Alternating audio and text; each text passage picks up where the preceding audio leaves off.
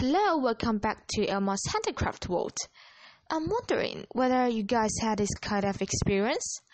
You want to buy a purse, but those you find are either too small or not stylish at all. If you do, then I have to say you come to the right place. Today, I'm gonna teach how to make your own favorable purse.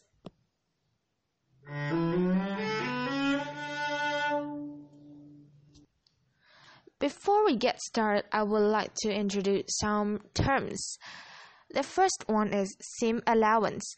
Seam allowance is the area between the edge and the stitching line on two pieces of material which are stitched together. The next one is exterior. Exterior means the exterior fabric.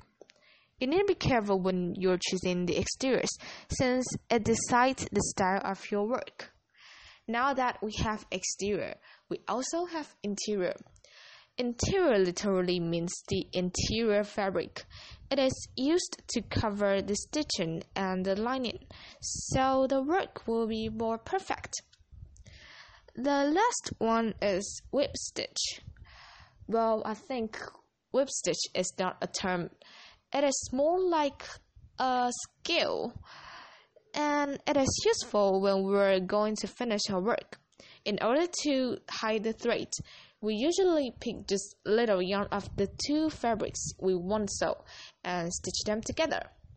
Now that you know the terms, let's get started.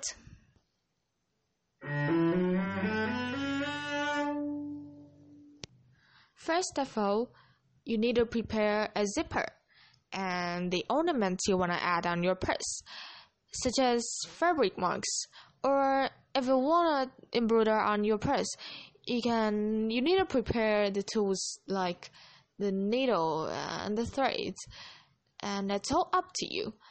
And now choose a piece of fabric you like as the exteriors.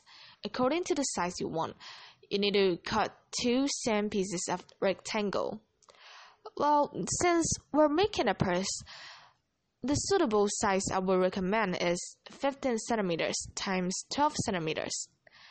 Oh, don't forget to include the seam allowance when you're cutting the fabric. And then choose another simpler fabric as interiors.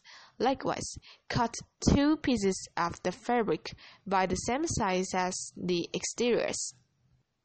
Second, sew the zipper and the exteriors together.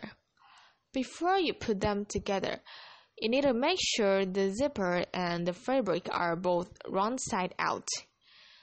Well, by the way, if you have a sewing machine, that will help you sew faster.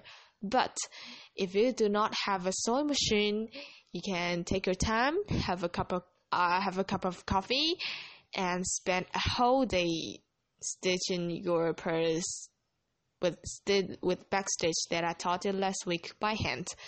Well, I think it is actually a good way to kill time if you don't know what to do.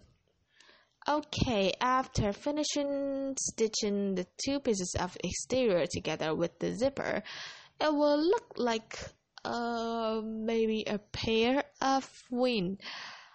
Well, I think a pair of wings is the closest description.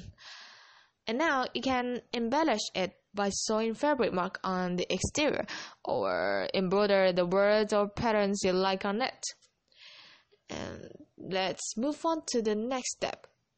The next step is to stitch the exteriors together. Likewise, be sure to put the wrong side out before you sew them together.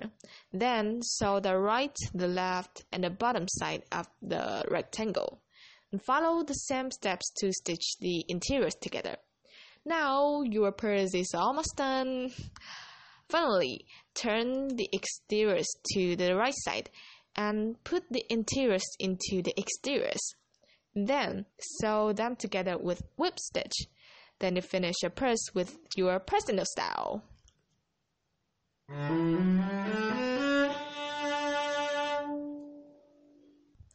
Hope you guys enjoy making the purse today. Let me know if you want to learn other kinds other kinds of handicrafts. I'll be pleased to teach you next time. See ya!